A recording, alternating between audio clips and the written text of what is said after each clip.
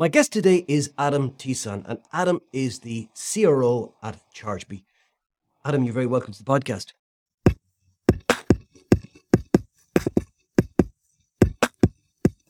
Thanks, Paul. Appreciate it. Looking forward to the conversation. Adam, you're based in San Diego, I believe, at the moment. Grew up there, though. Can you tell me where you grew up and what that was like?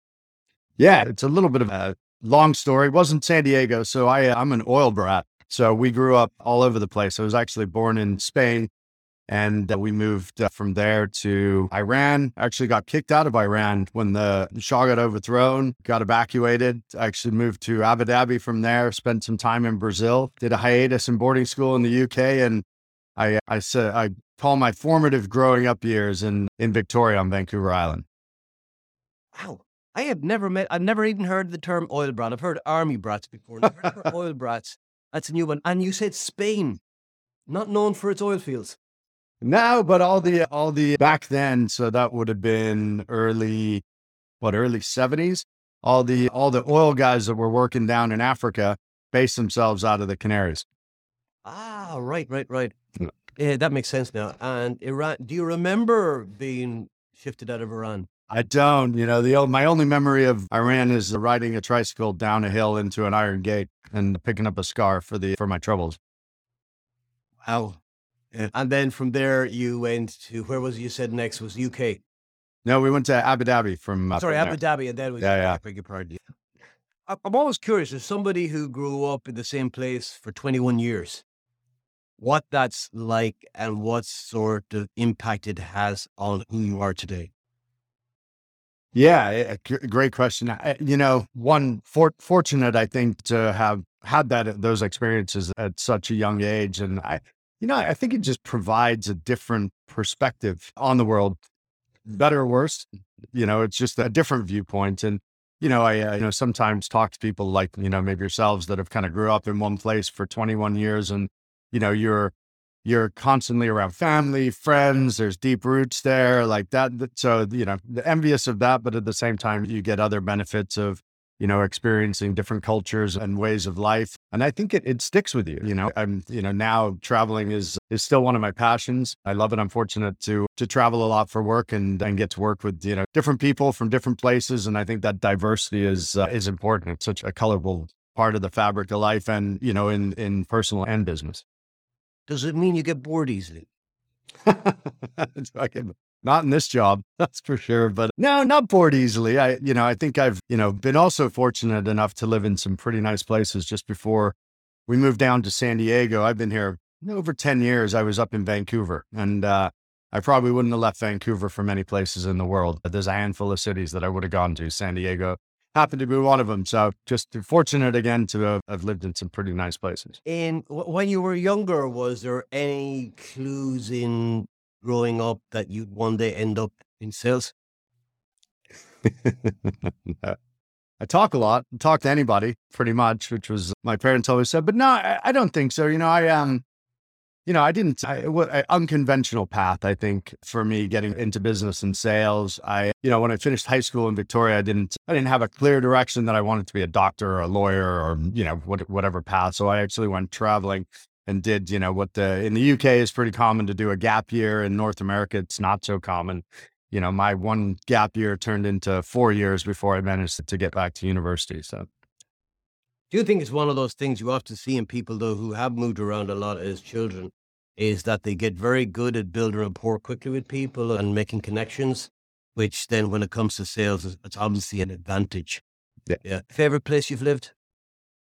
Favorite place I've lived? Ooh, it's a good one. It's goes back, I think, it's tough. Every place has got its own kind of uniqueness. And, when I look back and reflect on places, even going back to a place, it's, it's never quite the same because it's a time and a place and the people that kind of make that experience when you were there. But we really enjoyed Vancouver. And I think that was just because it was a super interesting time in our lives. We were, just finished university. We were just kicking off a career. We were kind of, young, free, had some disposable income, living right downtown Vancouver. So yeah, that was, that's pretty high up there.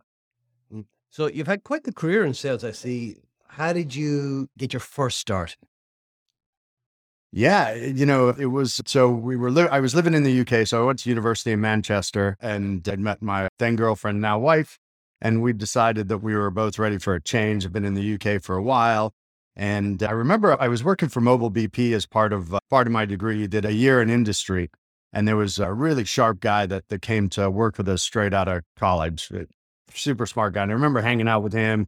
And I was like, yeah, I think I'm going to go into investment banking or, stockbroker. And he's like, you got to play to your strengths, right? Like you're going back to that kind of rapport building and just, personal. He's like, you got to go in sales. I'm like, I'm not going in sales. And I actually did a little stint between kind of finishing uni, leaving the UK and getting to Vancouver, because we decided to go to Vancouver through an agency, and it was a telemarketing job. So these guys were doing basically coupon books for supermarkets like an Asda or a Tesco, but it was filled with like offers from restaurants. And so there was two sales teams. One sales team worked in acquiring the supermarkets to do the coupon books for. And then there was the lower end of the sales that had to go call every restaurant in the UK to try and get them to participate in this coupon book. And so I was on the latter end of it, being just through an agency and just banging phones out. I mean, it was, one of the harder grinding sales jobs when you're calling restaurants, and did it for about a month or two. And I remember the CEO called me into his office, really successful, very successful business. He's like, hey, you should come join us, become a sales guy, go on the, the larger sales team to go acquire the bigger customers. And I was like, I don't think sales is for me. And, I'm not sure it's the kind. He was like, look, he was pointing to this Maserati outside, and, he was running a 20 million pound business, saying, that's all I do. I make phone calls. And that kind of stuck with me a little bit, along with the advice from the guy from Mobile BP. And when I got to Vancouver, I just landed, I looked at, there was a job, go sell software and travel around North America. And I didn't know anything about software or sales at that time, and was fortunate to get the job there. So I kind of fell into it a little bit. Who have you worked for who you've learned the most from? Gosh, that's a long list, Paul. A long list. But when I got my first start, I think I was fortunate to work. It was a small software company called Class Software, and Ralph Turfus was the CEO. Alex Barnetzman, which was a Scotsman, was their president, and I had a sales manager, Buzz Hempfield. And I think what I learned from those guys, even though there was a small company, was the work ethic and effort needed to put in. Like there was, back then, you showed up at 7:30, you were late, right? Like everybody was already there and like grinding it out, and, nobody left at 5. It was like 7, 8 o'clock at night. That was something that they'd instilled across the company, not just in sales, but, across the board. And, the process of getting into that business was, Ralph was an old Air Force IBM guy. So he had a 17Q. Before you talk to anybody, you had to do a 17Q. You're a salesperson, need to get 13 out of 17, and engineers need to get 15 out of 17. And it was a logic test. It wasn't an IQ test. Yeah. See, what? Run that by me. You had to get a 17Q. So the test was called the 17Q. So it was 17 questions, and it was a logic-based test. So can you follow logically kind of patterns? And if you're a salesperson, you had to get 13 out of 17, and engineers had to get 15 out of 17. And that was the first thing that you did when you walked into interview with them. You didn't speak to anyone. You did that test, and then you did a personality test. And if you got past those two, then you had your first interview. And so what I heard from them was, you had a process, and what ended up was on the other side was a lot of, very like-minded, very, intelligent, logically smart people. And it was just a great time. And I think, I think the work ethic that they instilled in me, like was something that I think carried me through, especially in sales, right? Like I was, they were that was where I learned to, I'm going to put 5 more calls in and send 5 more emails than the next person, because, it's that 5th call that's going to get you kind of one step further. That's really interesting. Excuse me. You're talking about a process, and you mentioned that from that process, you end up with like-minded people. Nowadays, there's a huge emphasis on diversity of thought, background, experience, culture, etc. Are they diametrically opposed? Can they coexist together? Yeah. Yeah. Yeah, I do. Actually, we it's something that we got acquired by a company called Active, and that's kind of the next chapter in the journey. But there was a big roaring debate at the time because Active was very much that kind of, gunslinging startup out of California, freewheeling, whereas we were a much more mature business because Ralph had kind of been around for a while. I mean, we had, Lean Six Sigma, black belt, kind of green belt people driving process. And, these guys down at Active were like, well, I don't even understand what that means. They were just kind of running and gunning at the time, taking all sorts of VC money. And so there was a big debate at the time around kind of whether you keep this process or not. And eventually it got phased out of the business. But I don't think it, in reflecting back, didn't exclude diversity, but what it ensured that there was a certain level and method of thinking, because it was logic-based and not IQ-based, that people stepped out of with. So, there was a lot of trust across the organization. Diversity, I mean, we were quite a diverse organization. We were at 150 people. And so I don't think it excluded diversity. I just think it brought people in that just kind of were at a level. Like there was a certain level that everybody was at that stepped through from a logic-based perspective and personality side based on the role, of course. Yeah. It sounds to me like it's also a process for allowing people in who maybe didn't have formal education. Yeah. But were able to demonstrate a standard of thinking, which has got nothing to do really with diversity of thought. Yeah, that's actually spot on. I mean, I remember one of our best, implementation guy, Barry, was a baker.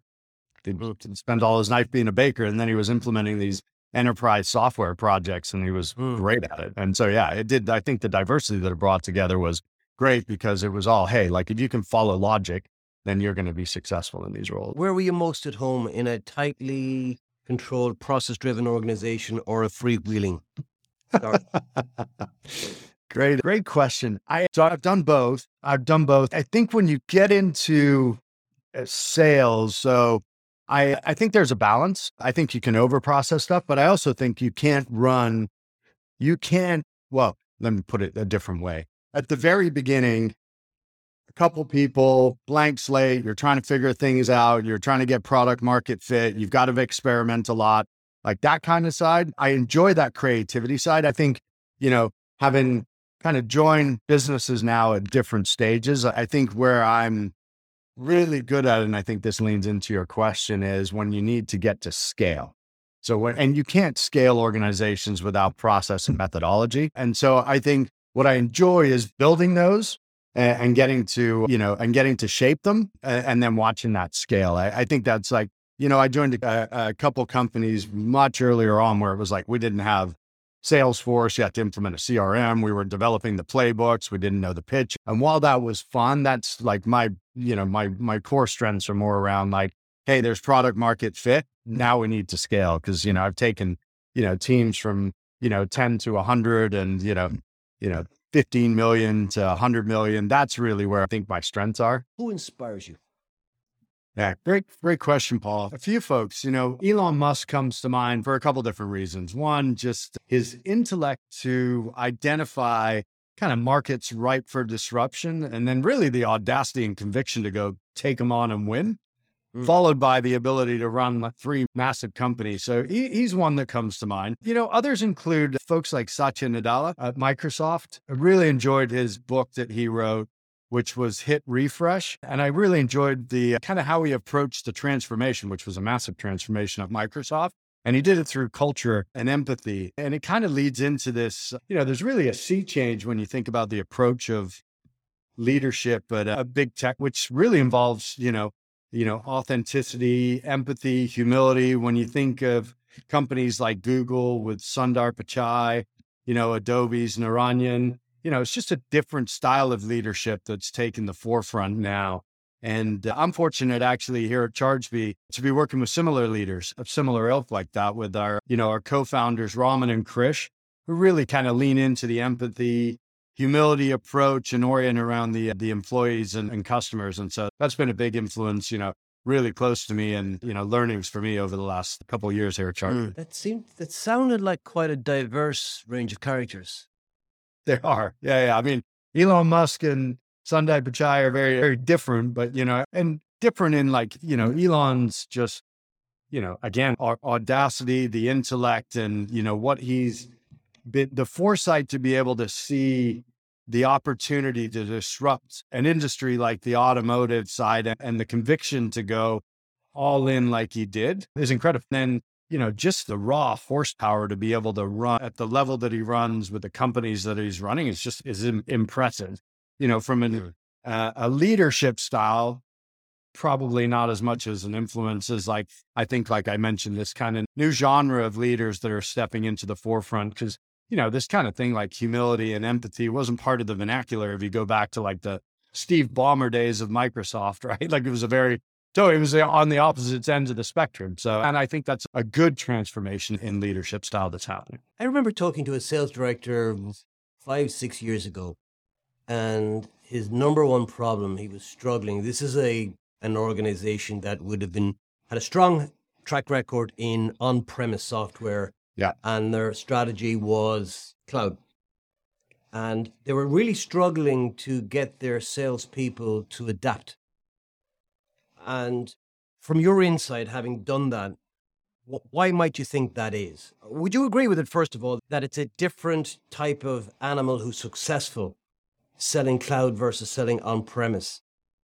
And if so, what's different? Yeah, so it is a different animal. And like I said, we were doing this back in, when ActiveBot was 2004, 2005. And so we did a big migration where we actually were migrating a lot of our on-prem large clients over to SaaS. And it is a different animal it's a different value proposition that goes along with it. Right. And so that's the first thing. One is just how the economics work as as a business, like understanding that. And that's where it kind of, when you ask me about that inspiration, like having that forethought that early on about how these, how a SaaS business really multiplies and gets into this ARR mode. So understanding the economics of the models is really important. And then, we spent a bunch of time kind of retooling the sales team on, the value proposition of what SaaS brings to the table and why it's better, whether it's, the infrastructure saving costs, which, again, back then people were like, well, I already have a bunch of infrastructure because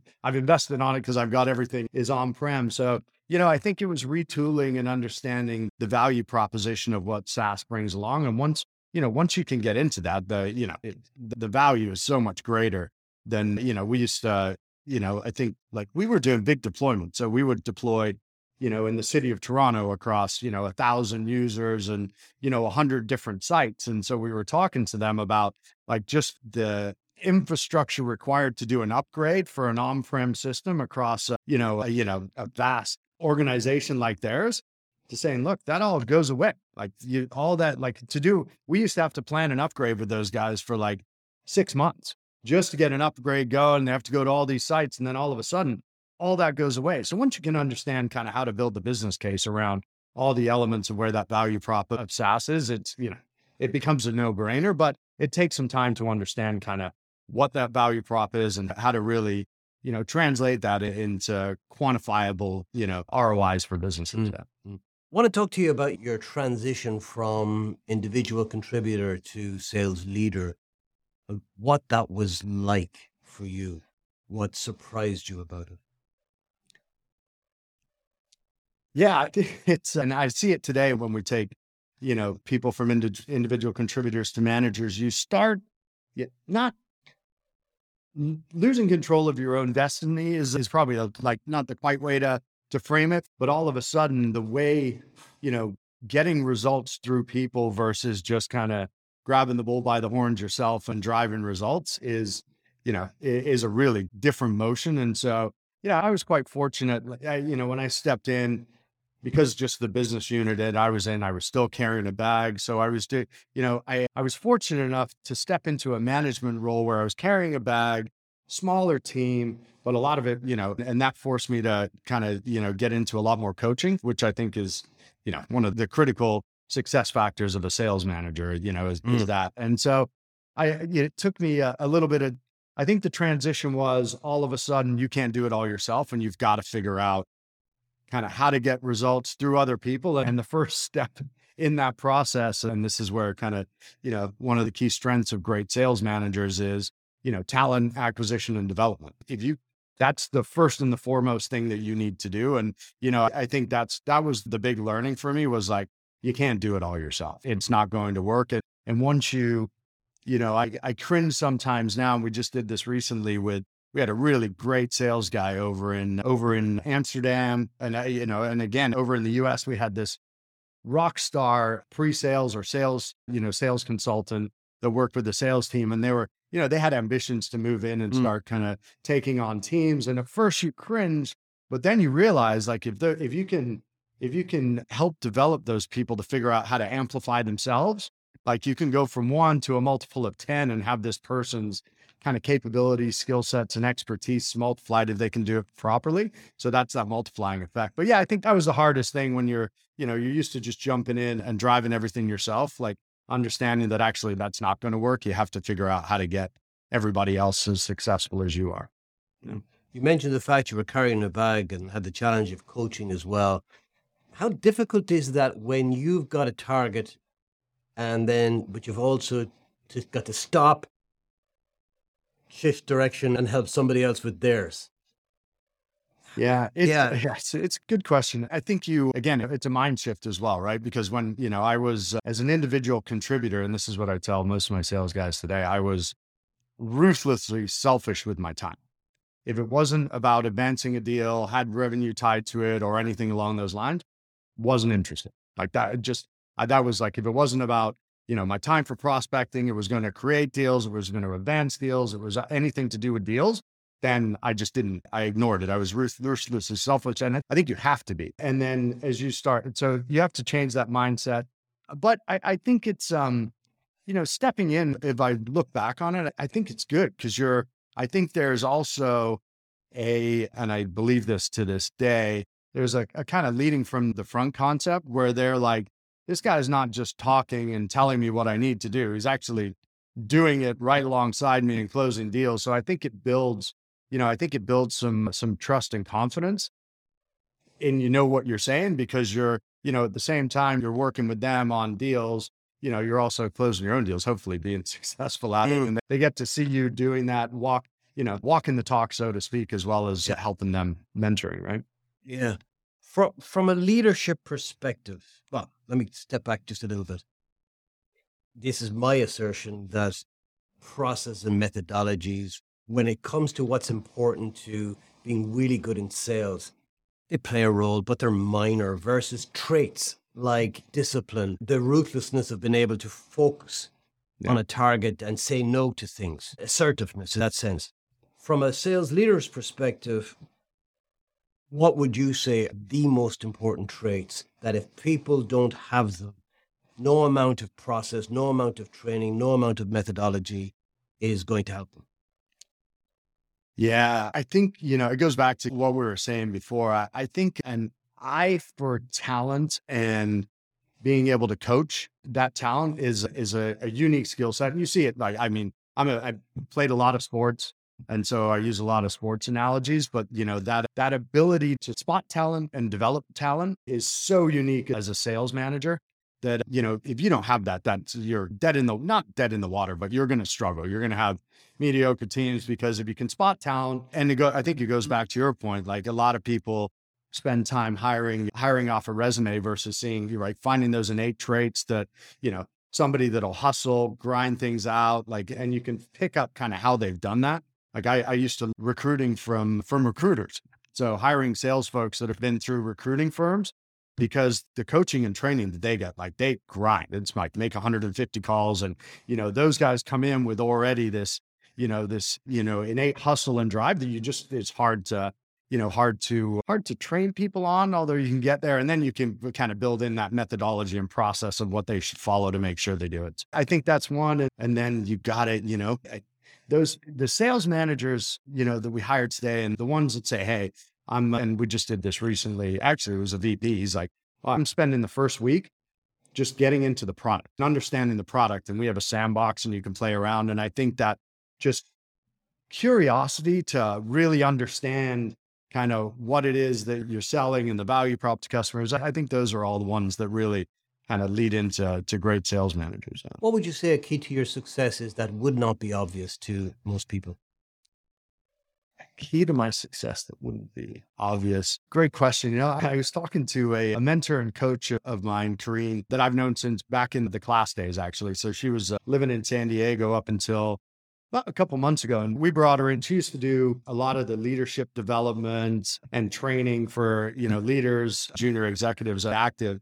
And I was talking to her just off the cuff. We actually went sailing. And I think authenticity, I think it's, I think maybe 10 years ago or 15 years ago, you kind of had to fit the mold, but I think people kind of more value now just that authentic style. And so I think maybe it was a little bit of a burden back in the day where what you see is what you get. I'm pretty authentic. I don't change a lot when I kind of, walk out of the office and go down to the pub and have a beer versus kind of sitting in the office. And I think, reflecting back, it probably caused me a couple bumps in the road along the way, but I think that's become kind of more valued as a leadership trait. Is just kind of things have gone on, and the lines between kind of personal and business life have kind of changed, right?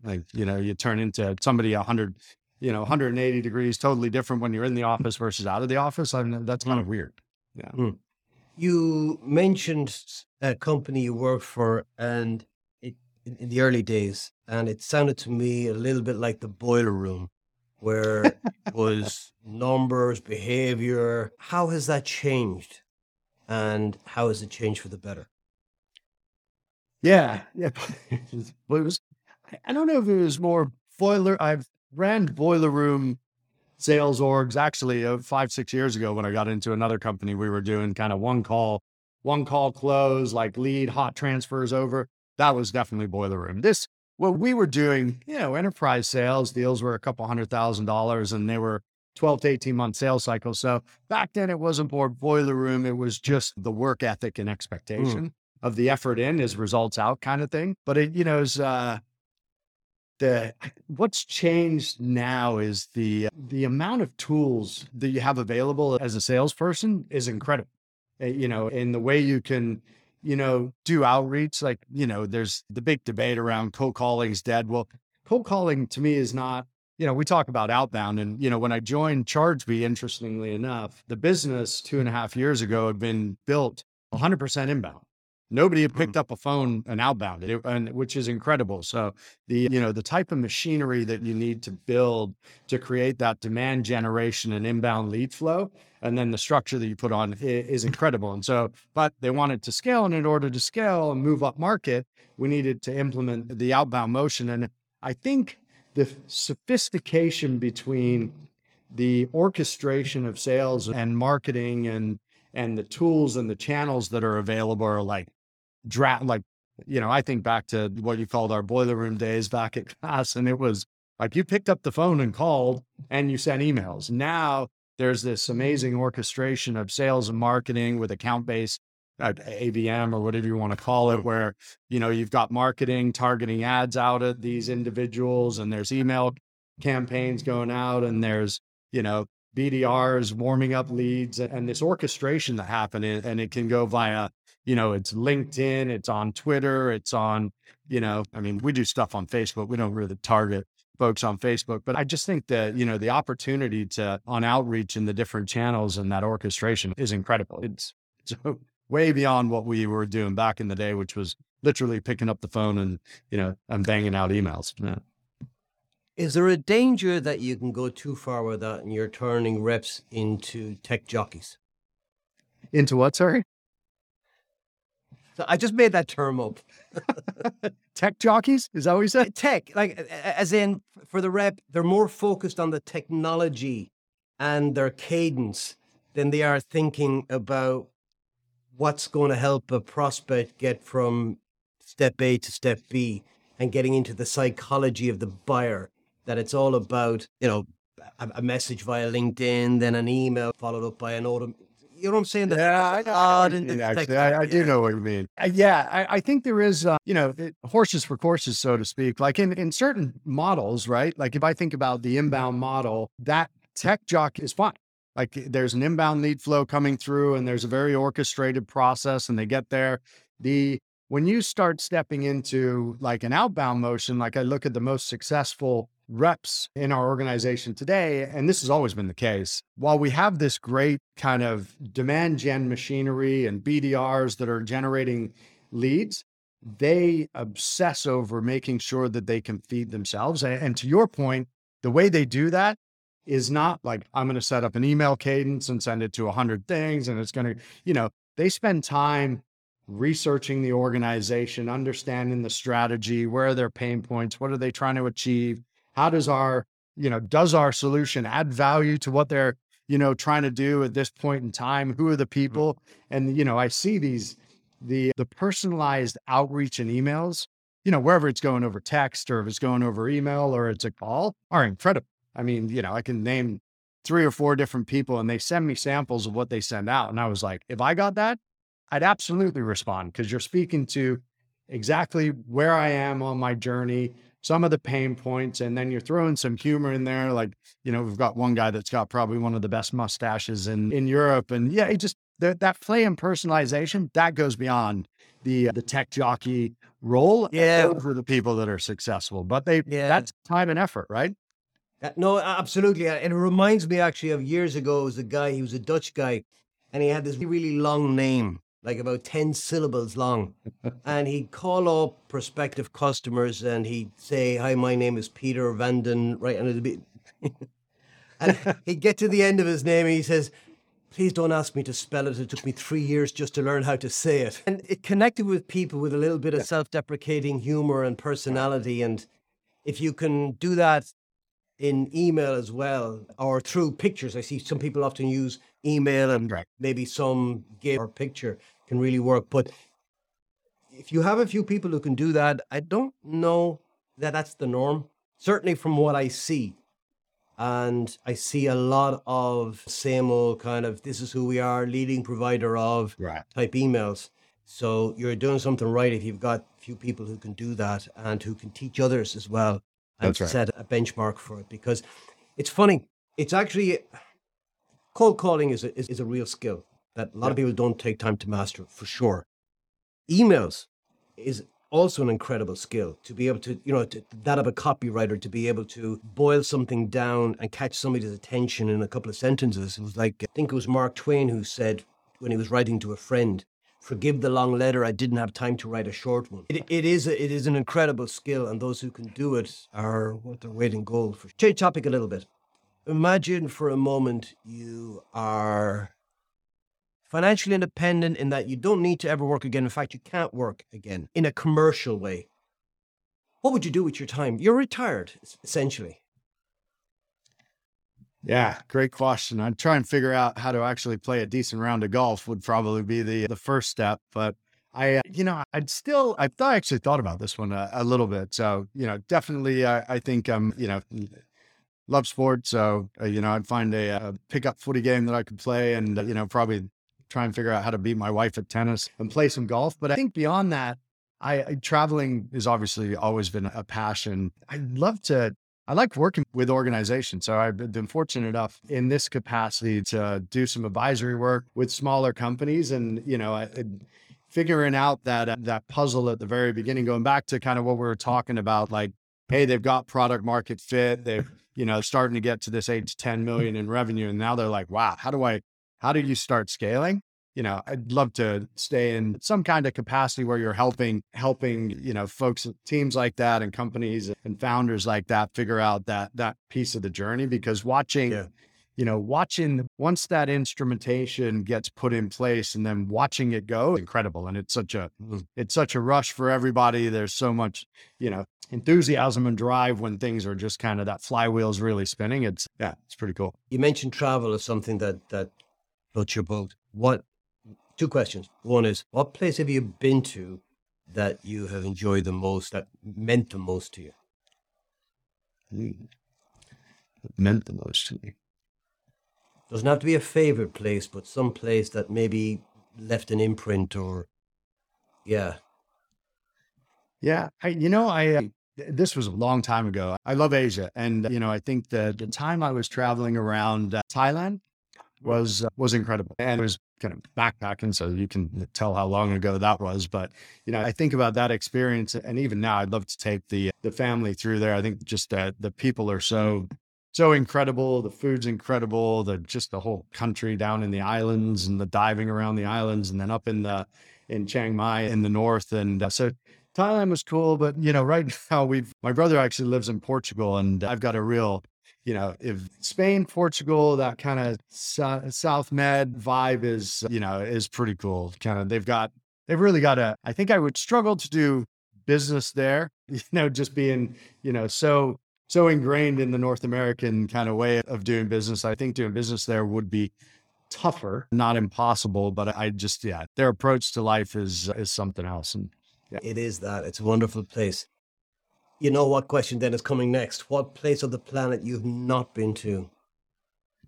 There's a ton of places that I haven't been to. We were actually listing that out. We just got back we took the family to Italy and the UK last couple of weeks, and we were kind of thinking about the places that we haven't been to. I think top on the list, South Africa, somewhere, probably South Africa and Japan are probably two of the top places that I think are next on the list for us. They're very different. What appeals about them? Yeah, I think, South Africa, I think just the country itself is supposed to be beautiful. Cape Town, going on safari there and being able to experience that before, if you can't experience it anymore, which is a real possibility. I think that'd be an incredible experience. And then, Japan for multiple, again, beautiful country and incredible culture. And just, going back to I love Asia, and I think it'd be a fascinating place to go. Tons of history as well, very diverse parts of the country. So I think it'd be an incredible spot to go. I think the skiing there is also supposed to be pretty good. Never thought of skiing when it comes to Japan. Yeah. Yeah, interesting. Hardest lesson you've ever had to learn? Ooh, I've learned a lot. Hardest lesson I've ever had to learn. I think there's so many, I took at one point in my career, I'm doing very well. And there was, I think I just got a couple lessons within it. I think the first one was going back to that, I mentioned being kind of authentic, and I wasn't great at reading the political landscape or playing politics versus just running on merit. And so I took a hard lesson at one point in that regard. We'd bought a company. I went to run their team. We started bringing some external people in that were out of that particular industry. And, basically I got moved out because somebody else came in that knew that industry. And, it wasn't on merit anymore. It was, I didn't play the political game with the people that were coming in GM roles at that particular time, and paid the price for it. Kind of got moved out of that business unit. And, in hindsight, which is interesting as well, because that was a pretty big knockback on the ego at that particular time. Got moved over to another business unit. And ironically enough, the other business unit was a pure SaaS play. And we grew that thing. That was the fastest growing, most profitable business unit. After 5 years of getting there, it was a small team, and we blew the thing up, and was kind of basically ended up being a real, pivotal kind of point in my career of really scaling SaaS. And so it all worked out well. And so the two kind of lessons out of that was, ego was really bruised, felt like I got knocked back and was kind of, getting pushed over somewhere else. But ultimately, I think that, one door closes, another one opens. The one that opened was far more incredible journey than the one that closed behind me. And just, being more astute and in tune into the political landscapes of organizations, which, whether, for good or bad, exists in different degrees in different places. I mean, we were scaling incredibly fast in that business. Like, we grew from 300 people to 3,500 people, 30 million to 500 million. And so, there was an incredible amount of activity happening. And so that was a hard lesson to take on. Yeah. But it's a really important insight in that those kind of things can happen, as have happened to me, where you get that knockback, and it's a kick in the ego. There's no question. Yeah. But if we just sit back and let the process take care of itself, you said there's often a much better door, or certainly more opportunity through doors that do open, and if we recognize that's around the corner and just embrace it, it's can be better. It's hard at the time, I guess, but it does work. Definitely hard at the time. Yeah. What's your own personal definition of success? My own personal definition of success. I'm driven by a sense of accomplishment. And so, success for me is taking on a project and watching an organization, team, and individuals transform. I mean, when you get on these growth journeys, which I've been fortunate enough to be like ChargeBee's on a very similar trajectory than that Active was on before. And so, watching how it changes people's, careers and personal lives. And that is just incredible. So that just kind of sense of accomplishment and fulfillment of kind of watching that happen. And I talked to a lot of the old folks that I used to work with Active that are incredible, all in incredible positions right now. They're either CROs or SVPs of these crazy high growth companies. And, when we reminisce and look back, it was some of the learnings that we acquired on that journey. And so thinking about the probability of that happening again to a whole other, massive population of folks and teams that we're working with is pretty incredible. And then, trying to be a good human and, making my family like me, I think is part of it, which is hard. That's hard. I think, I talked to some of the execs here and, one of the challenges in these types of roles is, sometimes the company gets the best of you, and the family gets what's left. So, trying to keep that into perspective and balance is, hard. When it comes to building organizations, are you an architect or a builder? Builder. And how would you define the difference between the two? Don't you need to put some architectural structure in to build? Well, you do. But for example, some people tend to, they come in early and they'll say, we need this. They're the architects. They're defining the building blocks. And then people come in afterwards and it's the operation, how they'll operationalize that, I guess. That's where I'm coming from. Yeah, no, I'm definitely an operator. I like to be the doing, like painting the picture and handing it over to somebody else to do. No, I'm definitely I'm at my best when I'm operating and executing. That's when I'm having fun. All right. A couple of final questions for you, Adam. If you were the Minister for Education or Secretary of State Education, and you could make one subject mandatory in what we would call high school, what would that be? That isn't already mandatory? Yes. Yeah. I think one of the things that I think there's getting a more global perspective on how the world works. And I don't know if that's political science or social studies or something like that. I think that, given the interconnectivity of the world, I think that awareness for me, and then maybe I'm a little biased on that front because I had the luxury of kind of that perspective as a young person, but I think just the education and awareness of different cultures in the world would probably make the world a better place if people kind of got a grasp on that early. Yeah. Okay. Biggest hope and biggest fear for the future?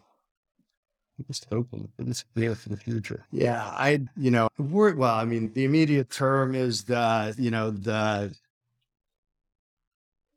never seeing a thing like Ukraine happening again, and the world being in a place where something like that can't happen again with that kind of pain and suffering. And that's beyond just the Ukraine, what's happening down in Somalia and, all these different places. That'd be great. The biggest fear is the world maybe contracting because globalization opened up the world to all these different opportunities, and a lot of the movements you see this kind of contraction away back from that, which I think would be a shame for humanity. And we talk about that kind of diversity and people kind of shrinking back into nationalism's probably a little wrong, but that kind of that fever taking over, ruining the opportunity that humanity has from leveraging and learning and enjoying the diversity of what we have around the world. Yeah.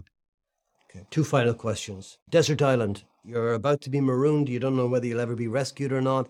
You can take one item with you, object, not person. What would it be? I'd probably take a stove. and outdoor Okay. cooking stuff. Okay. I like it. Very practical. It's quite interesting, actually. No, it is. I swear, I'd say 90% of answers to that question are either practical or it's some sort of entertainment. Yeah, But it's interesting the way people swing. It's Yeah, that's right.